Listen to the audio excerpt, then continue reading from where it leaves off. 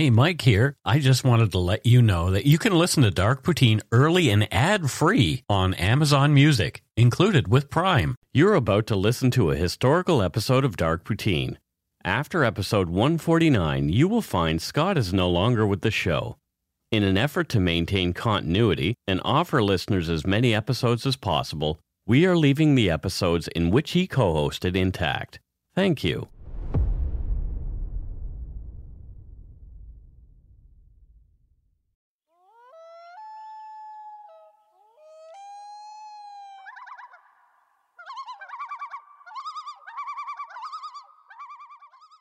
Welcome to Dark Poutine. I'm Mike Brown, creator and host.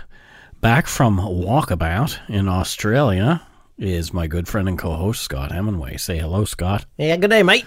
Uh-oh. That's just going to be this for the whole podcast now. Yeah, I reckon. Oh. All right, that's the end of this episode. Oh, God. He's giggling. Like a schoolgirl.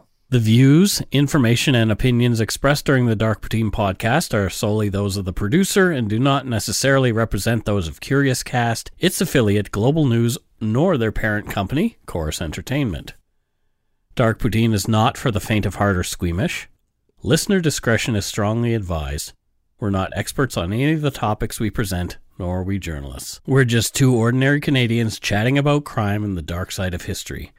Let's get to it. Put on your toque, grab yourself a double-double and an Nanaimo bar. Yes, you get dessert first.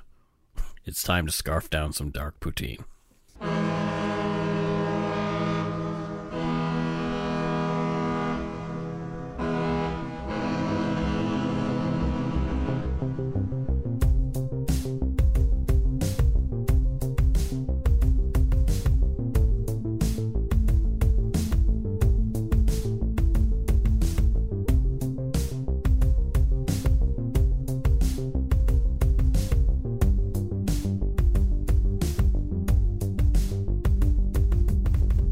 Episode 55. Here we are. Woo! 55. Woo-woo! This case is one of the most famous missing child cases in Canadian history. Yeah, I still have lots of vivid memories about this. It's a case that has haunted Canadians since March 24th, 1991. You've probably seen his face many times in missing photos, posters, online, or in television shows. Yep. One poster in particular has always stood out to me.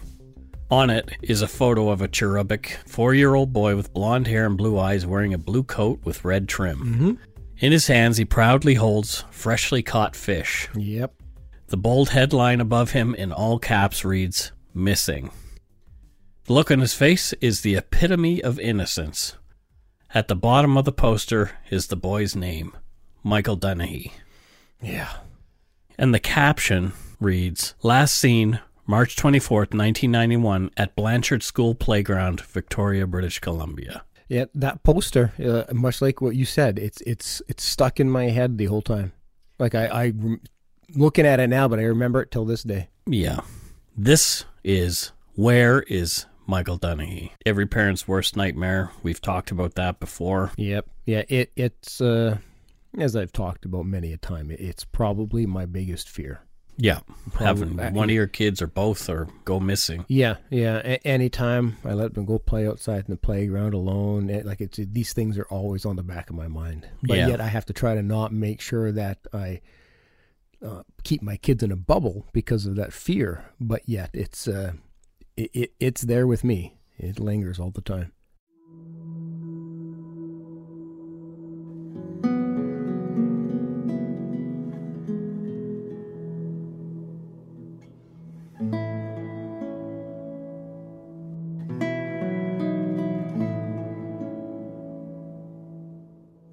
On the afternoon of Sunday, March 24th, 1991, Crystal and Bruce Dunahee got their young family ready to head out. Michael Dunahee was 4, and his sister Caitlin was 6 months old at the time. The family was off to watch Crystal play in a touch football league on the field at Blanchard Elementary School at 950 Kings Road in Victoria.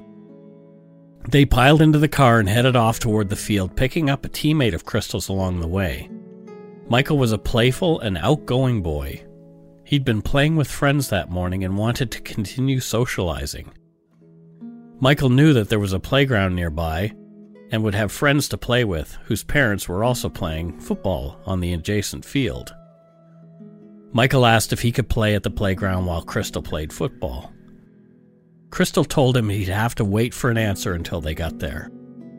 When they arrived, Crystal noticed other kids playing on the monkey bars, swings, and slide at the small playground. It was windy, so Crystal did up Michael's jacket and put on his hood. She told him to stay only in the playground and not go anywhere else until his dad came over to get him.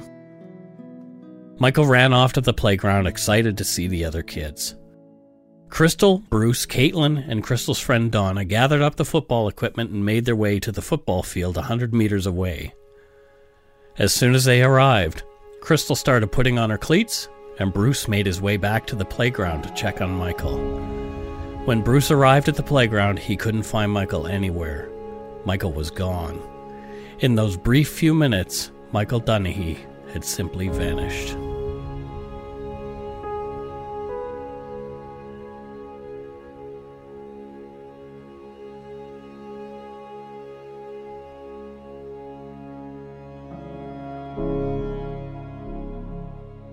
Yeah, I'm sitting here with my foot twitching from anxiety. Just as you're reading that, I am putting myself in those parents' shoes.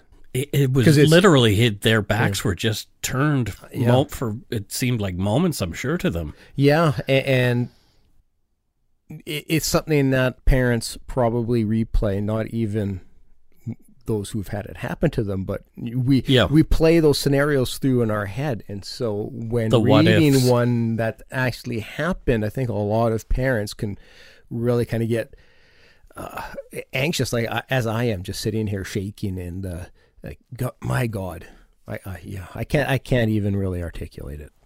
Victoria is the capital of BC, and it's a small, quiet, laid-back city on Vancouver Island. We had a meet up there. Yeah, I love it. I absolutely love the island. I love it, too. It's only accessible by ferry, boat, or plane. A 4-year-old disappearing without a trace is a big deal to that community. It would be even today. Yep. Did Michael just wander off? Police and volunteers from all over Victoria started looking for Michael as soon as Bruce and Crystal raised the alarm. They just simply went to the community police station just at the southeast corner of the school grounds. Here's a report from Global News Archives from the day after Michael's disappearance. Note, it mistakenly says that Bruce was playing touch football, but we now know that it was Crystal, a detail that might have been missed in the panic early on to find Michael. The most distinguishing feature is his age. Michael Donaghy is only 4. He was wearing pants cut out of this material. And they're a rugby-style pants, and his jacket is a solid blue, this shade of blue, and it's got red trim on it down on the cuffs, and it's got red inside lining in it. Bruce Donaghy was playing in a touch football tournament yesterday behind Blanchard Elementary School. That's where his son went missing during the noon hour. Police are talking to children who regularly play there. An RCMP search helicopter fitted with heat-seeking equipment flies low over the neighborhood on the west side of the city. So let's head up there and break off into our 2 vehicles. An army of 100 searchers, sometimes as many as 200, looks everywhere, in the water, under bushes, and even in garbage cans. They're taking photographs of the boy door to door, hoping someone has seen him. There have been 3 searches of the immediate area. So we're having an ongoing search right now, so if maybe you can talk to some of your neighbors or any friends or anything. Have you put the bus stops like the ferry terminals? Not yet, to my knowledge. Oh, geez, they should have done that hours ago. They might have. I don't know. Are they on the ferries now? It's a search which has captured the interest of everyone. The effort has been non-stop. To have everybody, if they could, just take a look out in their own backyards and maybe their neighbors' backyards and check down the basements. He might have crawled in overnight, got cold. He's a good walker. He walks quite the distance, 2-3 miles is nothing for him to walk, so he could be just about anywhere. He's more than likely a little hungry too. Appreciate all the help. An escalated police effort has another 15 officers searching from house to house. There have been several apparent sightings, including the report of a couple and a child getting into a car in the area where Michael went missing. All have proved false. Anyone with information should call Victoria Police. Oh, it's chilling. Bruce was describing Michael's outfit with the aid of visuals, so we'll give you a bit more of a detailed description of Michael Wayne Donaghy and what he was wearing that day. But I will link to the video in our show notes so you can have a look for yourself. Yeah, do it. It'll be great. Michael was last seen wearing a blue hooded jacket with red lining and red cuffs, a Teenage Mutant Ninja Turtles t-shirt, multicolored rugby pants, Teenage Mutant Ninja Turtles underpants, and blue sneakers. His date of birth is May 12, 1986. He's been missing since March 24, 1991. He's missing from Victoria, British Columbia, Canada. Characteristics: Michael was starting to show freckles when he disappeared. Eyes blue, hair blonde, and at the time of his disappearance, he was 3 feet tall and weighed approximately 51 pounds. All those descriptions combined with his age of 4 is just like, as I think you said earlier, the epitome of innocence. Like that age, there's nothing corrupt. No, it's just absolutely not. It's just pure goodness and kindness. And oh God, Michael's disappearance was initially treated as though he just wandered off. Kids get lost all the time. I remember our neighbor Lynn. I've talked about that before. She wandered off, and she was just found hanging out with a safe with a friend at a house, and just neglected to call her parents. There was no sign of Michael. Cops changed their thinking quickly. It was starting to appear as though Michael Donaghy had not just wandered away. Yeah. The thought was now abduction. Oh, jeez. The kids at the playground were of no real help. One 10-year-old girl who'd been playing hide-and-seek in the playground said she saw Michael get into a shiny brown van, but then her story didn't seem to make sense to investigators. I don't know, you have kids of that age? Yep. And, you know, maybe under the pressure of being questioned by police, they might get their facts wrong or get mixed up. It's difficult to say. I mean, eyewitness reports from adults are difficult to substantiate and often not accurate. Oh, absolutely. So Jim Clemente, the FBI profiler, says eyewitness accounts are usually the worst. Yeah. I've watched a lot of programs where they have tried to do examples on how easy it is for people to be inaccurate, and it's quite substantial. But yeah, so then you add to it like being 10, and it's very difficult to take any eyewitness reports from a 10-year-old and have absolute belief this is accurate. Yeah, for sure. Here's some more audio from the Global News Archives from day 2 of Michael being missing. 4-year-old Michael Donaghy was playing hide-and-seek just meters from his parents when he disappeared Sunday afternoon. He was last seen with 2 other children in a Blanchard Street playground on Victoria's west side. There was an immediate search of the area. By Sunday night, hundreds of volunteers were looking for the boy, but the search turned up little, and by Monday, a police helicopter with heat-seeking equipment was dispatched to check the local woods. Coast Guard officials used their resources, including Zodiacs, to comb a nearby waterway. The search was aborted last night with no trace, and police say they now think Michael was abducted from the schoolyard where he was playing. The investigation has taken a turn.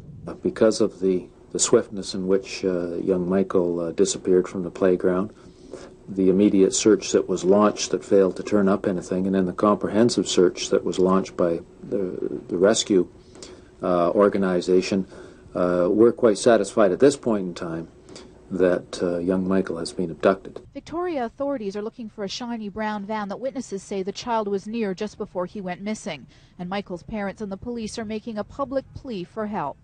Any person or persons that may well be involved in this, to think of what they're putting the parents through by taking young Michael in this fashion, and I would appeal to them that if they can, to certainly let young Michael go, and to contact the police or somebody to convey where we might find young Michael. Anyone with any information about the missing 4-year-old is asked to contact the Victoria Police.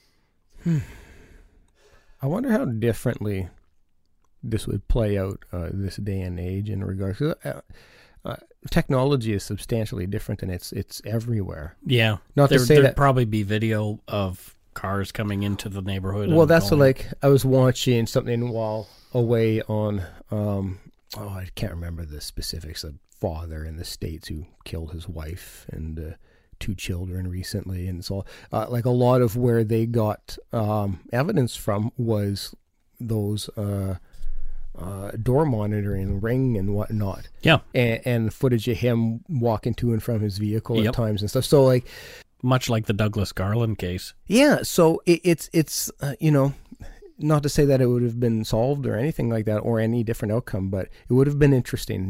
Maybe somebody's door monitor caught a vehicle driving or something, or Michael walking with somebody. Yeah. But this scares the shit out of me. As tips and leads came in, and there were many, police followed up on each one.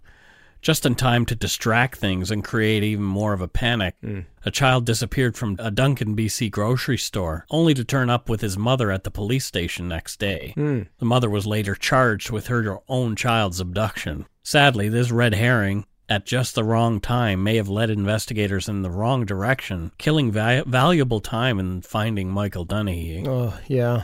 Because it's such, those first few days are so crucial. Michael's mother, Crystal, spoke out on the 3rd day since Michael's disappearance.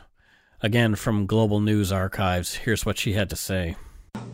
They're still looking. No one's giving up, which is great to hear. We really appreciate everyone's support that's out there. And that's about all I can say. I don't know what else to say. Do you have anything that you want to say to anyone who might have information or might be with Michael? If they have any information on Michael's whereabouts, or if Michael is even watching, he must be aware that his parents love him very much, and we just would like to have him home. Do you want to say anything directly to Michael if he is watching? Michael, we love you. Do what you can to make it known that you don't want to stay there. You want to come home. Your family's here waiting for you. And anything to say to someone who might have Michael? Please take care of him. Send him home. He's a loved boy. We just want him home. I don't know what else to say. Yeah. Incredibly well composed. Yeah. Michael clearly comes from a hardworking, loving, honest, and stable middle-class family. Mm-hmm. Bruce and Crystal had been happily married since October 8th, 1983 at that time. And there was no family-motivated abduction. Mm-hmm. It had to be the most feared and hardest to solve of all abductions, non-family or stranger abduction. Yeah.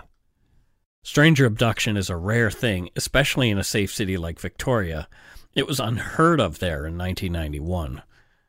In 2013, according to missingkids.ca, across Canada, there were 33 reports made of stranger abductions in 2013. Stranger abductions included abductions made by strangers, relatives, and close friends. More female children, 19, than male children, 14, were reported missing. So 33 across Canada in 2013, and it probably trends, a few up and down from there. But 33 doesn't seem like a whole hell of a lot, but to those 33 parents, from what I've read, stranger abduction is that rare everywhere. Yeah, really? All the statistics that I read, yeah. We kind of have the same, a tenth of their population. Interestingly, yep. It's a similar number in the U.S. Oh, that's very interesting. Mm-hmm. Not at all what I was thinking, but that doesn't lessen the absolute terror. Oh, the terror of having your child go missing, Jesus. For sure. In a Vancouver Sun article from March 28, 1991, one Vancouver Island woman claimed she'd seen a woman who had tried to abduct her child years before driving a brown VW van with a blonde-haired child beside her. She claimed the van had BC plates and had been parked in an alley near the school. Other than this article, this was the only mention of a VW modeled van or the fact that a woman was driving. Yeah. We're unsure this is a real, actual lead or not, but it was just something I read in the paper. And you're going to get so many reports that are inaccurate, going to lead nowhere. So, I mean, it's got to be tough from the police side of things as to what to put their most attention into. Yeah, we noticed that in the Nicole Morin case when we covered that one as well. Yes. It was just girl walks out the door, missing. Yeah. And that was it. Yeah. You know? Yep. Poof. A team of 16 investigators were looking into every tip. On the 30th of March, the Vancouver Sun printed an article stating that $25,000 was being offered to have Michael Donaghy return safely. One anonymous woman donated $10,000 to the fund herself. Oh, wow. This article also was accompanied by a sketch of a man who'd been seen in the area.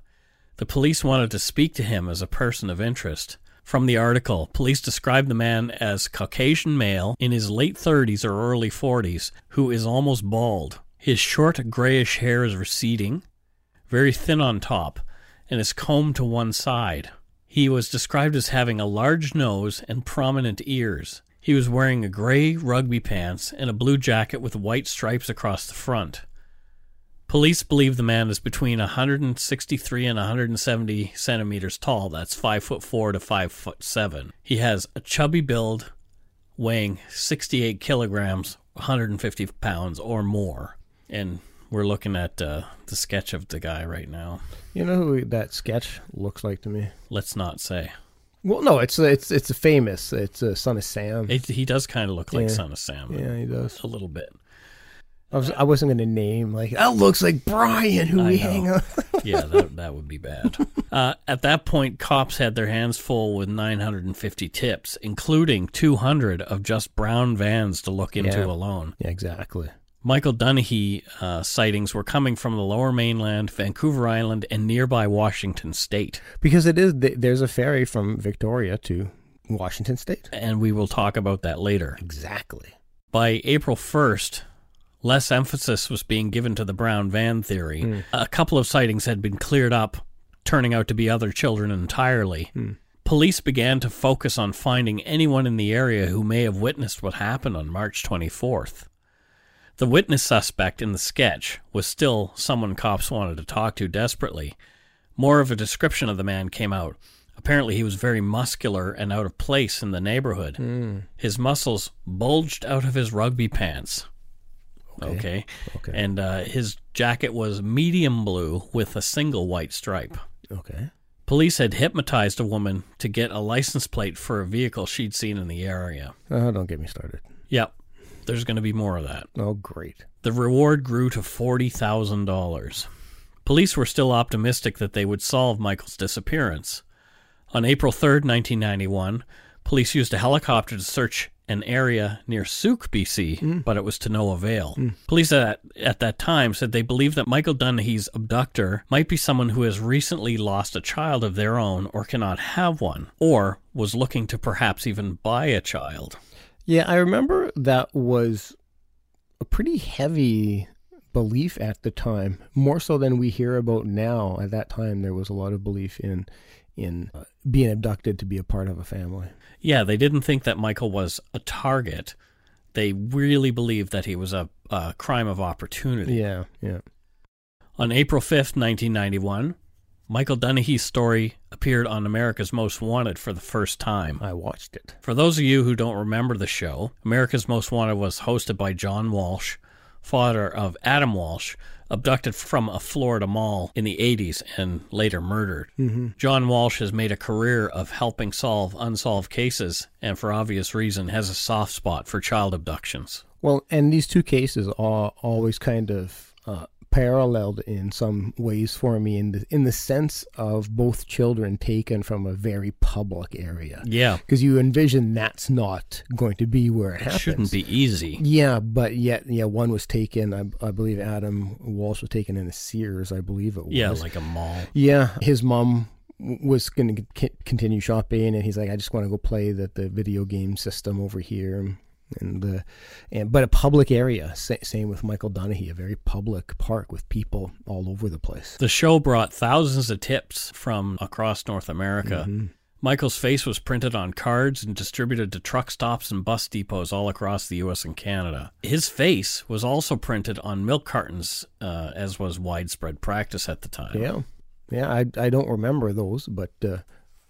I don't know if we ever had them in Canada, to tell you the truth, because I don't recall it. I really think it was an American, U.S. thing, because we'd see it in the media here. We'd always see like that, you'll end up on the back of a milk carton kind of expression, but I don't remember ever seeing one. On April 8th, 1991, a New Jersey detective, having seen America's Most Wanted, called in to say he'd believed he'd seen Michael Donaghy at a convenience store in his state. Eesh. Cops began looking into the veracity of that tip as it had come from a police officer. Yeah. On April 10th, 1991, police began to focus more on the people at the football field that day and what they might have seen, re-interviewing everyone. Yeah. The Donaghys were blown away with the response Michael's case had gotten. Cards and letters of support were pouring in. New Jersey police were still investigating the possible sighting there. Like, that's about as far. New Jersey is like the exact opposite side of the continent. It's pretty far away. Yeah. I've been there, and it's... It is drivable, though, in a week and a bit. Oh, not for me, but... It definitely is. But no, it definitely is without a doubt. The Donaghys, their family and friends, kept their own command center to find Michael and keep the search active. Mm-hmm. As they searched, the reward for Michael's return grew to $80,000 by mid-April, not a month after his disappearance. Yeah. In the Vancouver Sun, another article, Bruce Donaghy gave more insight into Michael's personality. From the article, Michael may be dressed differently now, says his father, but he's got some characteristics that won't change quickly. He often rubs both his ears at the same time. And he likes to squat on his haunches, his forearms resting on his knees. And he's stubborn, says Donaghy. Good boy. Yeah. Things have got to be just so, especially with eating. The ketchup has to be in the right place on his plate. He loves his cartoons, DuckTales, Chip and Dale, and Disney cartoons. One of the posters, this one that we mentioned earlier, shows Michael holding a brace of trout. His grandfather took the picture when the two of them were camping at Lake Cowichan last year. The Donaghys loved to fish, and Michael was no exception. My dad rows the boat, and my son catches the fish, says Bruce Donaghy, smiling for a moment, almost as if he expects to go fishing tomorrow. He is so patient in a boat, said the elder Donaghy. He's not like a fidgety kid. He'd sit in the boat with me for hours. Oh, this just makes this even more difficult. The Donaghys were not ready to give up, obviously, and employed others to stay vigilant in the search for their beautiful little boy. Yeah, for sure. My God.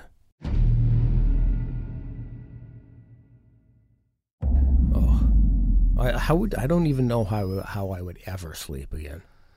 Right. Like, I can't. But you'd have to, because you're no good to anybody if you are sick and upset yourself. You'd have to compose yourself at some point. For sure. And I mean, I downplay my coping abilities, but you find out what you're really made of in times like that. But I really hope I never have to find out what I'm made of. I hope you don't. Near the same New Jersey neighborhood as previous, on April 19th, 1991, there was another potential sighting of Michael Donaghy. This time the man was described as black with a pockmarked face. A woman said she'd seen the boy with the man in a ShopRite store in Berlin Township. She approached the boy and asked him if his name was Michael Donaghy. The boy said, "I want to see my mommy." Oh, wow. Okay.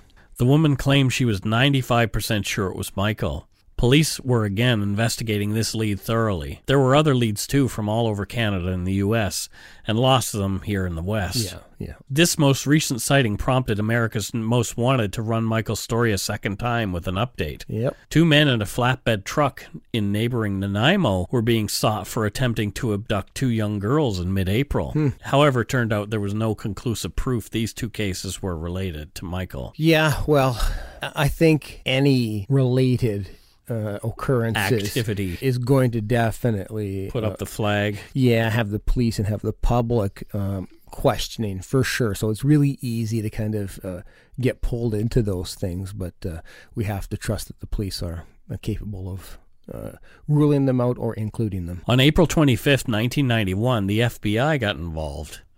Kate Lines, now retired Ontario Provincial Police, was learning criminal profiling at Quantico at the time. Oh, and that's the place to do it. She was one of the first Canadian profiles, and this was one of her first cases. Oh, wow. You can learn more about Kate's cases in her book, Crime Scene, and that's scene spelled S-E-E-N. She ended up being involved in many different high-profile Canadian cases, including Kristen French, who was one of the victims of Paul Bernardo. Oh, is she like Canada's John Douglas? Well, John Douglas taught her. Yeah. I watched an interview where she talked about working with John Douglas. I wanna look into this. Yep, it's a good book. Yeah.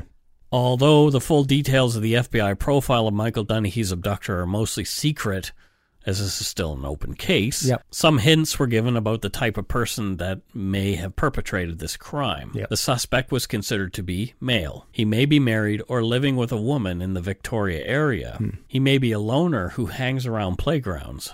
He may be someone people were used to seeing out and about more often, but he may have been laying low at this time, waiting until he thought it was safe to come out again. If he was a loner, he could have been keeping Michael in his apartment and staying there with the boy. Police said they wanted people to report anyone who was acting abnormally around the time of Michael's disappearance. They asked employers to report someone not showing up for work or making excuses to be away around the time Michael Dunleavy vanished. I like that one. They also said that people close to this individual, and this is a quote, people close to this individual will know he has some deep-rooted problem. They believed this man was more apt to attempt to lure older boys between 10 and 12, but saw Michael Dunleavy as an opportunity. Michael Dunleavy was in the wrong place at the wrong time. Statistics show just over 40% of stranger abductions are crimes of opportunity. Mine was. Yeah, mine was groomed. You were groomed, but mine was definitely an opportunity. Yeah, it's an interesting profile. It doesn't seem very specific. It's pretty vague. It's pretty vague for sure. He could be a loner, or he could not be a loner. Yeah, not to knock the profile, because it's a very difficult thing to do if you try to get too specific and you're wrong. Or there may have been more specifics that would have cleared all that up for us. That they just can't give us because it would identify something that they don't want to give away. Yeah, no, absolutely. So I'm not knocking it, but just what was released was a bit vague. But I suspect that I highly suspect that this wasn't his first assault, anyways. We'll post a link to the various type of lures that predators use to lure children in the show notes from missingkids.ca site, as well as explaining the type of lures. It gives teaching aids for how to talk with your kids about these and how they should deal with each one of them. Yeah, I have these conversations frequently with my kids. They watch true crime shows with me. Yeah. At soon to be 9 and 11, and some people criticize me for that, but I want them to be aware of what is out there, but not live in fear at the same time. You want them to be savvy. I do, and they certainly are from it, and they're not traumatized or scared by watching these shows. We are having constant dialogue through it about what's happening, but I want them, and specifically child abduction related ones or child assault related ones, I want them to understand why we tell them to not do certain things. We've seen the lures in many different true crime stories, like Ted Bundy's methods being the most famous, often playing injured to prey on the goodness of others to lure some unsuspecting co-ed. That was the lure that was used on me. It was the old, do you have the time trick? And it put me right in the monster's clutches, essentially. Yeah, exactly. So putting myself into this creep's head as briefly as I could, I'm wondering if this guy saw the kids playing hide and seek and watched where Michael went. Then he'd stroll up to Michael in his spot and say, hey, do you want a better place to hide? Come on over to my van, car, truck, whatever. Yeah, I definitely think he was lured and not grabbed, because in that public, you don't want to risk the kid yelling or something. So it's got to be get him to where you want him to be. Yeah, so a trusting 4-year-old would just happily bounce off thinking, what a great idea. This guy's going to give me a really good hiding space. My friends will never find me.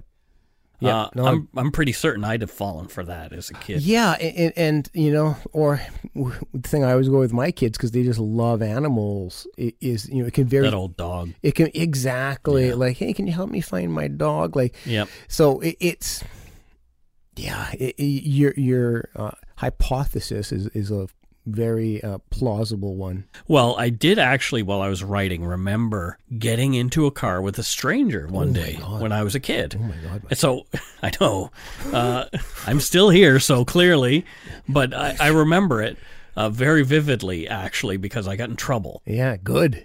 Yeah, good. One day it's raining, and I'm walking home with my buddy Tim, and we've just left the elementary school. We can't have been any more than 7 years old. And this lady pulls up and opens her door and says, "Come on, guys, get in." And without question, Tim hops in and I hop in. Yeah. And this lady drove us home, like dropped Tim off at his place and then dropped me off at my place. And Mom said she sees this car come pulling out of the yard and like, it's not a familiar car. And she says, "Who was that?" Yeah. And I said, "Oh, just a lady that dropped me off." Whew. And let's just say I caught hell. Good. Yeah. Good. It was because I couldn't identify this person. I didn't know. Yeah. You know, so I got the talking to about strangers. So immediately Mom is on the phone calling Tim's parents. Tim listens to this podcast, so he may remember this. He may not, because it wasn't a big deal to him because he knew the person. Oh, he did? Out. Yeah. Oh. So Mom's on the phone to Tim's mom and saying what's going on. And it turns out that the lady who drove me home was none other than the wife of Provincial Court Justice Joseph P. Kennedy, who later went on to become the Chief Justice of Nova Scotia Supreme Court. And he's adjudicated many of the high-profile criminal cases in that province. Whew. Yeah, so wow.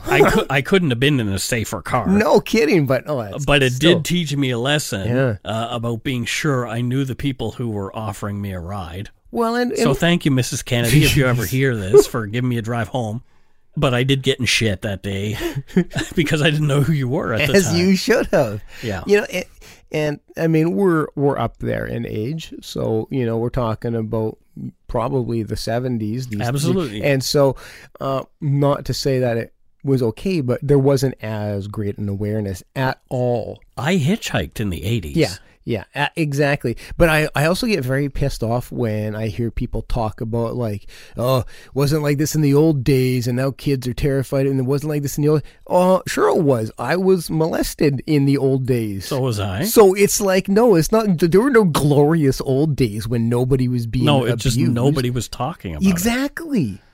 Because it was a badge of shame, and I never reported it. Like, no. It's absolutely. It's not like there was like some utopia back then. Shit was happening. We just didn't have the resources to make it as public as we do now. Well, back to the case. We've digressed far enough. The profile of the offender in Michael Dunahey's disappearance went on to say the person would most likely reoffend again and go back to hanging around schoolyards and playgrounds once he felt safe again. Yeah. I know my monster did because I saw him near the school. Oh, terrifying. And I'm sure mine did. Yeah. On May 12th, 1991, Michael's 5th birthday, a special mass was held downtown Victoria, and another vigil of over 100 candles was held in downtown Vancouver at Robson Square. Yeah. Bruce Dunahey said Michael's birthday was the hardest day yet. Oh my God, I can only imagine. Yeah, he's supposed to be there for that. Oh. Yeah. On May 28th, videotape surfaced with what appeared to be Michael in a convenience store on the island. Yeah, I remember. It was quickly determined it wasn't him, but again, the hopes of the Dunaheys were raised and dashed against the shore. Got to be just a constant roller coaster. Yeah, and that's what I got from writing this, is that it had to be like, oh, it's up and it's down, and it's up and it's down. And I don't like roller coasters. Roller coasters scare the shit out of me. Yeah, well, they are terrifying. And I mean, even just basic things like, did I get this job or didn't I, are a roller coaster enough, let alone panic about where your child is. Exactly. Like, yeah. Well, it gets no more extreme than that, in my opinion. Police were also cautious about the New Jersey sightings. 3 months after Michael Donaghy's disappearance, America's Most Wanted ran the story for a third time. Oh, wow. In August, 3 FBI behavioral scientists, profilers, came to Victoria. Police at the time were saying that they had some very real suspects and they wanted to eliminate a few. They've never publicly named them, though. So it makes it tough. I mean, I guess they can't because it's Canada. You can't do that. Yeah, no. Or say we think this person allegedly did this. But you think it would get out, though, because if police are questioning so-and-so's friend over and over, your friend might be like, hey, they keep asking us about, Yeah. You would think it would get out. But no, interesting, they never did. The articles in the paper started to peter off as there was not a lot of new information about Michael's disappearance. Yeah. In the meantime, though, the Donaghys kept up their bid to keep his story fresh in people's minds, contacting People magazine and Time magazine to do articles about the case. In mid-September, a jacket matching the one Michael had been last seen in appeared at a restaurant near Caslow in the BC interior. Oh. And just an aside, Caslow is the home to my old boss in the movie biz and fan of the show, Chris. Hi, Chris. Hey, Chris. The jacket was claimed 2 weeks later by a mother whose daughter had left it behind. Oh. Another dead end. Yeah. And just another hopes and then shattered. Dipsy-do on the roller coaster. In October, several psychics were using information sent by the Donaghys as well as Michael's T-shirts to help. We all know how Scott feels about psychics, but putting myself in the shoes of Michael's parents, I'd have done the same. I mean... Oh, well, clearly, for sure. If that would happen, I would explore absolutely every possibility that might help me find my kid. So sure. I would not shun them away, but you would think they're quacks the whole time. I currently do, and would. Yeah. Poppycock. The tips continued to roll in as 1991 came to a close, with no sign of the young boy anywhere. The reward at that time was $200,000. What happened to Michael? Let's look at the day that it all went down. So between 12:30 and 1 p.m., Michael Donaghy goes missing. Yep. Shivers, yeah. So it was a half an hour time span it's probably even less. Yeah. Police are notified between 20 and 40 minutes after Bruce discovers Michael is nowhere to be found. Immediately your reaction is going to be run around. Let's see if we can find him. Shout his name. And I'm sure that's what happened. We lost Violet in the mall once, and that's what I did, and as opposed to immediately police. So for sure, it makes total sense. What could have gone on in that amount of time? If the perp was local, as the police seem to be indicating, it'd be easy to spirit the boy into a home or apartment nearby the school at 950 Kings Road. Or an abandoned location, absolutely. Yeah, well, if that's the case, why has there never been a sighting of him, a definitive sighting of Michael Donaghy in Victoria? Well, I mean, let's go with the hypothetical of maybe he was taken and brought to a home. It's not like if the person's got a carport or a garage, all this difficult part is getting him into the vehicle. And then you pull into a garage where the door closes, nobody will see him. Like it's not that ridiculous to have him not be seen, but you would think neighbors would hear. So like it's crazy to think about. But what I'm thinking is, I think it might have been somebody who was leaving the island. Now just bear with me a second. I'll bear. I can't see somebody from out of the area just stumbling onto the perfect abduction victim. Why would they would need a reason to be in that neighborhood. That neighborhood is it's a little bit off the beaten touristy path kind of thing. So maybe, and I don't know, I'm just speculating. Yeah. This was someone visiting family or friends in the area and just happened to see this small child who they thought might be an easy target as they were leaving for the weekend. I think quite the opposite, due to the fact that so a crime like this, it most likely would be this individual's first, or we'd hear some parallel ones, but I would imagine it would be their first. You're not going to perpetrate a huge crime like that, like abduction, in an area you're unfamiliar with, because you're going to want to know escape routes. You're going to want to know all these kind of things. But maybe they're from the area. Maybe they just live elsewhere now. Maybe they live on the mainland. Maybe they live in Seattle. It's a possibility. I just think that would be too high a risk. You could go back to where you're from and abduct a kid as opposed to take one and you ship them across. But anything is a possibility. The ferries out here, by the way, for people hold hundreds of cars. Yeah. So it's not like some tiny little, like our ferries are massive out here. It's about an hour and a half to 2 hour ferry ride to the mainland. So So the Schwartz Bay Ferry Terminal is a 32-minute drive from the school. Okay. The one in Duke Point in Nanaimo is an hour and 45 minutes away. Mm-hmm. However, the ones to Seattle and Port Angeles are 8 minutes away. Wow, okay. Right? Yeah. And the border is pretty porous thing back in the early 90s, late 80s. We didn't need a passport. Yeah. They didn't even really look in your trunk. Yeah. It was just like, No, it was... Go ahead. Yeah. No, it was... Have a nice time in Canada. Have a nice time in the U.S. A hell of a lot easier to pass through the border. Yeah. So who's to say, that didn't happen? And it would have been easier to carry somebody away on the ferry because they allowed you to sit in your car at that time. Yep. You could just sit in the car with the kid the whole time. Yep. Me thinking about that and trying to put myself in the perpetrator's shoes, I just think it's too high risk. It would be not something you want to experience. Could they have been there, as you say, and then gone somewhere and done something and then go back home on the ferry? Possibly. But I just think it had to be somebody local. It's too high a risk to try to take them onto a ferry and stuff. But so if it's local though, somebody would see Michael Dunahee around the neighborhood. You would think so. But or a vast majority of abductions are done locally, and that's the case. Yeah, I mean, there's those ones where, people have kept somebody in a house for years and years and years. Yep, exactly. That kind of stuff, the stuff that happened in Ohio to those girls in Ohio. Yes. What a horrific thing that was. Maybe he's a trusted traveler. Maybe it's a trucker. That's a distinct possibility for sure. But if you think about the neighborhood too, now come to think of it, a big truck going by. A big truck would have stuck out like a sore thumb in that neighborhood. Yeah, that's true. So unless it was parked a block or so away. Yeah. I don't know. Like what I'm trying to wrap my little pea brain around is the profilers aren't typically wrong. No. They give the sense that Michael is still around. Yeah, I always got that feeling that was something that... And his family thoroughly believes that as well. Oh, really? Yeah. Crystal and Bruce, and now Caitlin Dunahee, have done an amazing job of keeping Michael's case alive.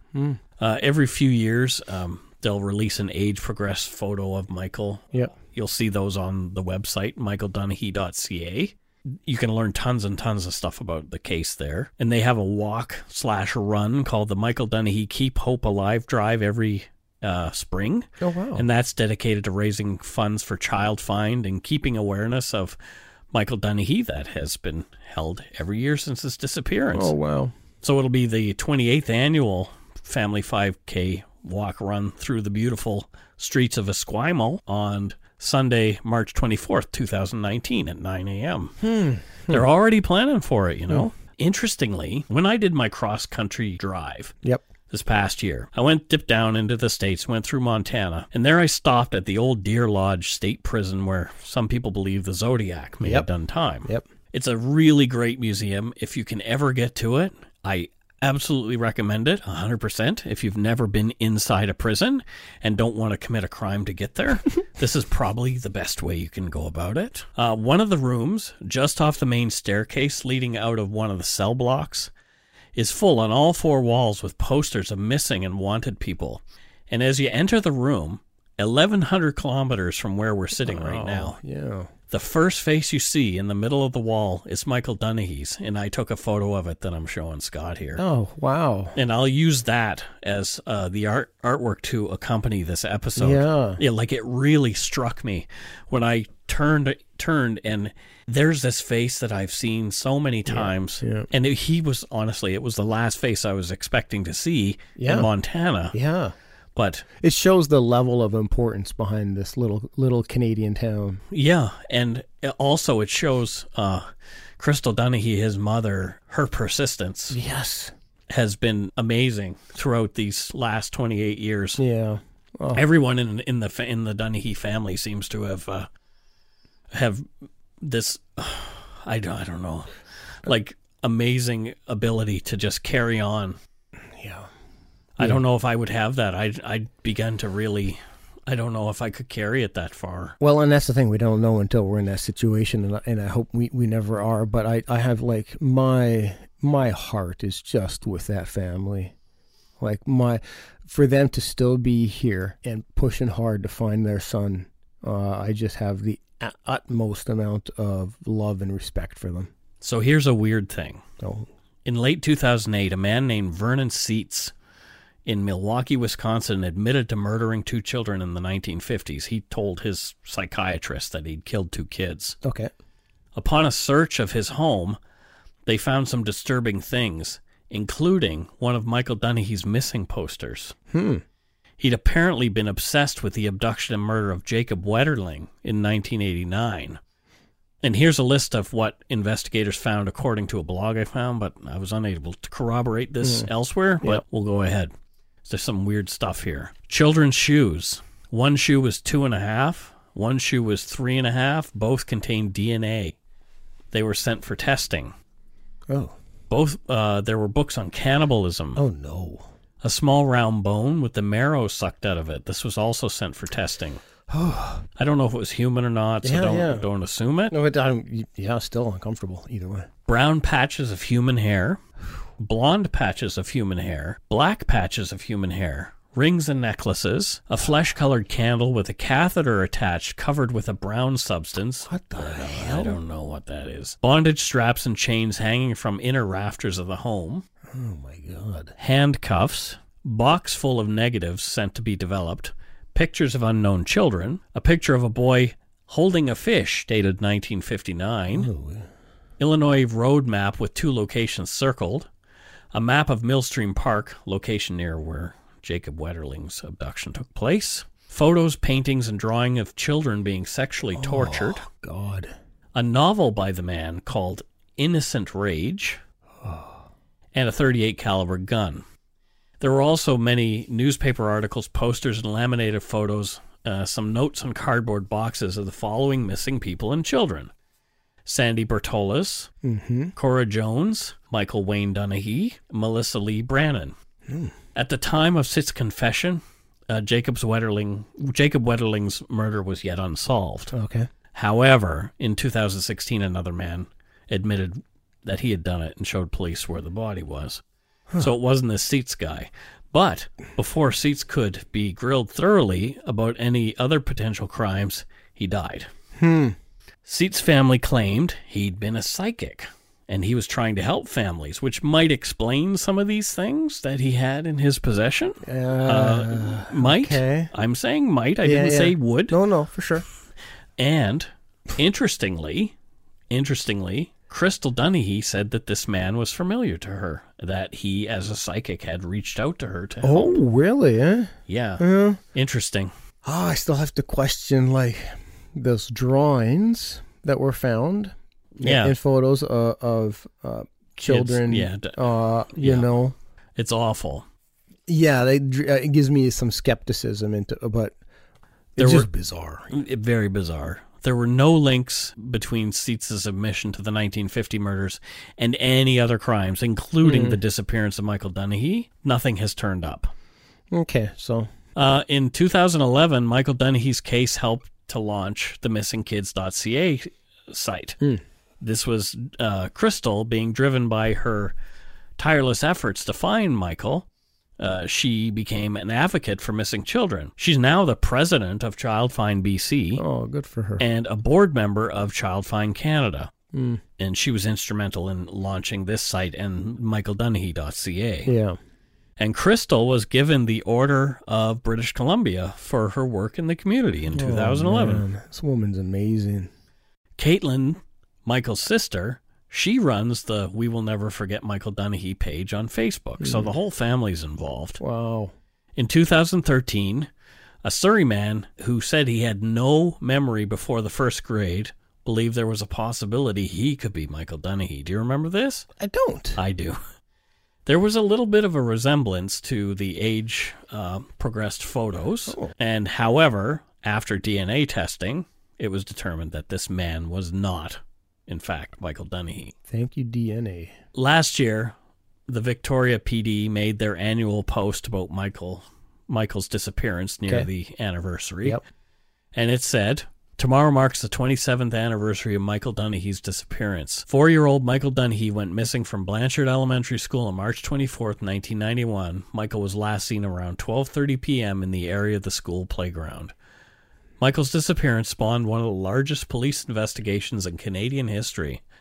To this day, we continue to receive tips, and investigators assigned to the file believe that the one tip we need to solve Michael's disappearance is still out there. Officers remain committed to this investigation and continue to investigate Michael's disappearance. If anyone has information about Michael Dunahee's disappearance, they can contact Vic PD's dedicated tip line at 250-995-7444, or to remain anonymous, Crime Stoppers at 1-800-222-TIPS or 8477. I would love for the safe return of Michael Dunahee, above all. Yes. In a CBC interview in 2013, Crystal Dunahee said, "In a mother's heart, I still believe he's out there somewhere, and we hope so too." Absolutely. Maybe next year, having been found alive and well, Michael can do that post on the Vic PD's website, saying thank you to everybody who's been seeking him for all these years. Can you imagine? Oh my God! There are those cases where the families have been reunited. Yep. We mentioned the girls in Ohio. Yep. There's J.C. Dugard. Yep. Elizabeth Smart. Yep.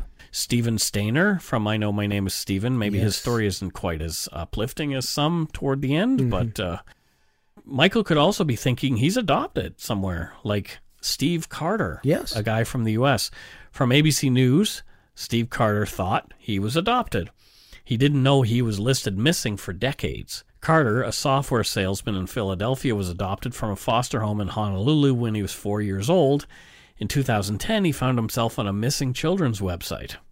It was confirmed that he was actually Marks Panama Moriarty Barnes. His biological mother had disappeared with him as an infant 34 years prior.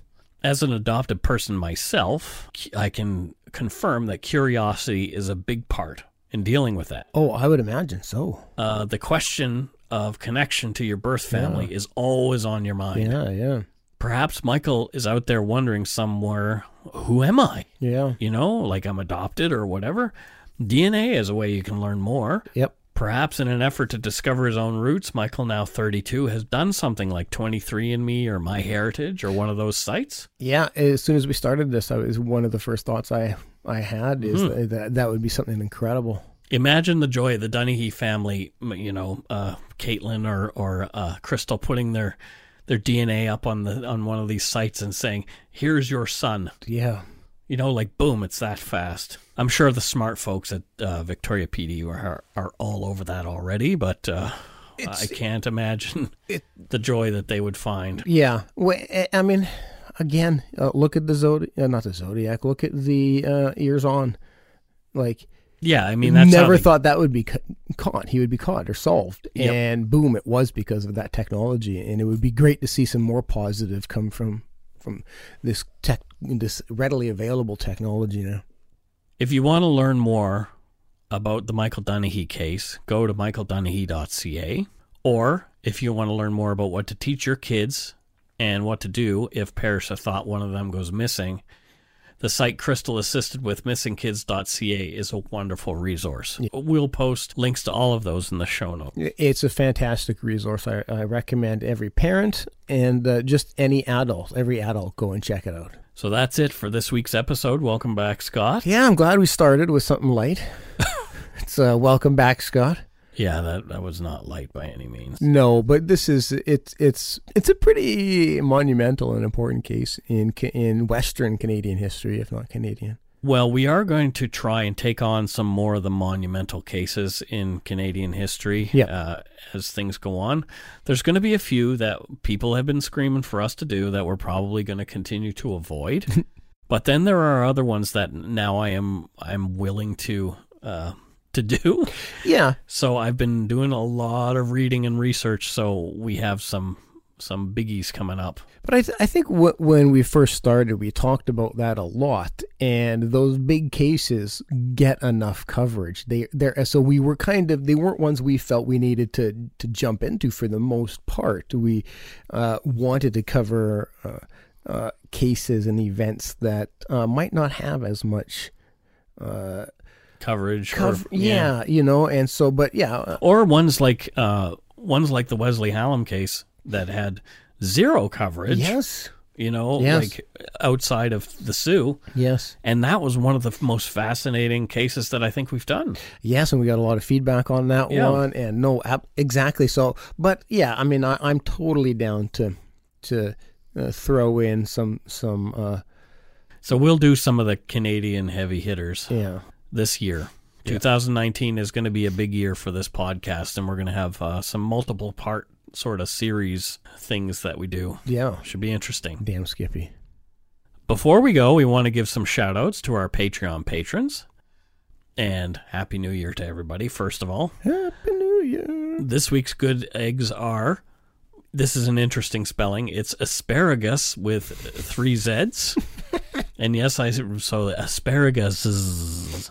Oh, thank you, asparagus. Yeah. And we don't know where asparagus is from.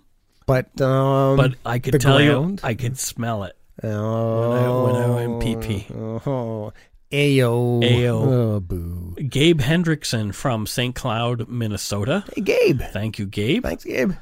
Angel Rogers from Fletcher, North Carolina. Somebody else from, they must like my North Carolina when I do that. If that's the case, Angel, let us know if it's because of Mike's accent. It's probably because of your lack of one. What? My Canadian accent. Andy, who didn't leave where he lives, so I said he's from somewhere in the wilds of Canada. Oh, yeah, he's probably foraging for... In Nunavut. Yeah, oh, sure. Maybe he's a rugged individualist or something. Yeah. We've created your identity, Andy. Thank you, Andy. Elizabeth Hine from Chicago, Illinois, where we will be in July. Oh, so, Elizabeth, come see us. Hello. Yep. And Hi. maybe you get to shake our hands in July. That would be awesome. That'd be so cool. Kelly Keene from Snoqualmie, Washington, and that's one of my favorite name places to say. Snoqualmie. It is a great name and a great place. And welcome, Kelly. Thank you. Betsy DeLong, and she's from somewhere out there as well. We can make up a life for her as well. Okay, Betsy DeLong. I think that she's an what is environmental DeLong, scientist. She's an environmental scientist. Yeah, living out of Portland, Oregon. Okay. Yeah. Fantastic. She's 37. And she has 1 foot longer than the other, thus the name DeLong. Well, and everybody knows that about her. Right. That's a gimme. She loves bubblegum. Yeah. So, Betsy, if that's really the case, great. If it's not, we hope we didn't offend you at all. I'm pretty much a profiler. Katie Moore from Calgary, Alberta. Hey, Katie. Diana Staresnik Dean from Ottawa, Kansas. Oh, that threw a curveball my way. Ottawa, Kansas. Diana, why are you confusing me like that? Nancy Eves. No address given, so we have to do it for Nancy. Yeah, no, totally. So Nancy Eves, her job is she actually cleans out eaves. I wish she'd come do ours because when it rains, we can't do the podcast. Yeah, and it is completely coincidental that that's her career because she got married into that name. Oh, and her job was cleaning out eaves. What was her name prior? Shuswap. Nancy Shuswap Eves. Yep. Yeah, but this is married, and she's actually 6'7" too. Wow, which really helped in her career choice. Nancy. Yeah. Oh, I get you, because then she just has to reach up and scoop. Well, doesn't have to climb as high. It's much better for safety. Yeah, I'm little. Center of gravity. You and I would both probably die on a roof somewhere. I'd probably blow away. I'd be one of the leaves. Well, at least I wouldn't blow away. I know I wouldn't. Well, then you. But there'd be a sliding and a big splat on the ground. So I hope we're accurate with this, Nancy. I'm fairly certain we're not. Oh, I think I nailed it. Kristen Clark from Clinton, Illinois. Illinois. I don't know how close Clinton is to Chicago. I don't know either. However, Kristen, we will be in Chicago in July. Just saying, Kristen. Just saying.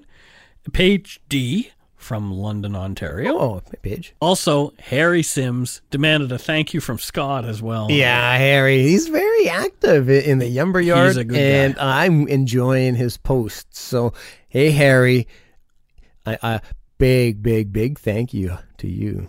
Now, I'm not saying any of these people are this has happened with, but of note, I've never seen so many declined credit cards as I did this month in the Patreon software. I wonder why. Well, it's because it's Christmas the holidays, time. Everybody's going bankrupt buying their kids crap. So everybody goes right to the edge at Christmas time, and then they can't afford to pay Dark Poutine. No, that's fine. Hey, if it meant that you got your loved ones, or you just bought yourself a TV. Exactly. Have at it. Yeah, if the kids had fun, that's all that matters to us. Yeah. We'll live. Bought yourself or not. We'll be out on the street. Bought yourself some new clogs with that Christmas money. Clogs. Yeah. Crocs, maybe. Boo, I hate those. They make my feet stink. Oh, I loathe those shoes.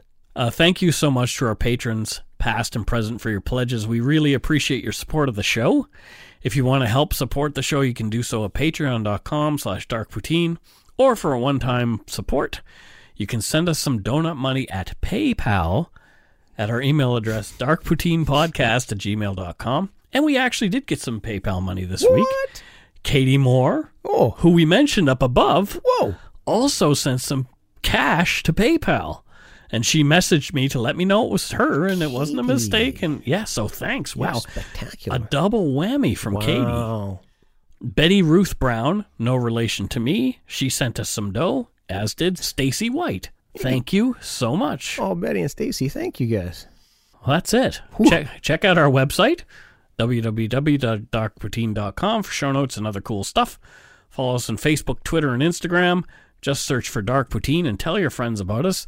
Especially fun is the Yumber Yard. We've talked enough about that. Yes, we have. You can subscribe to us in your favorite podcatcher, iTunes, Podcast, Google Play, Stitcher, TuneIn, Spotify, or wherever you get your on-demand audio. And that's it. Until next week, don't forget to be a good egg and not a bad apple. Bye-bye, everybody. A good bye, and Happy New Year. Toodaloo.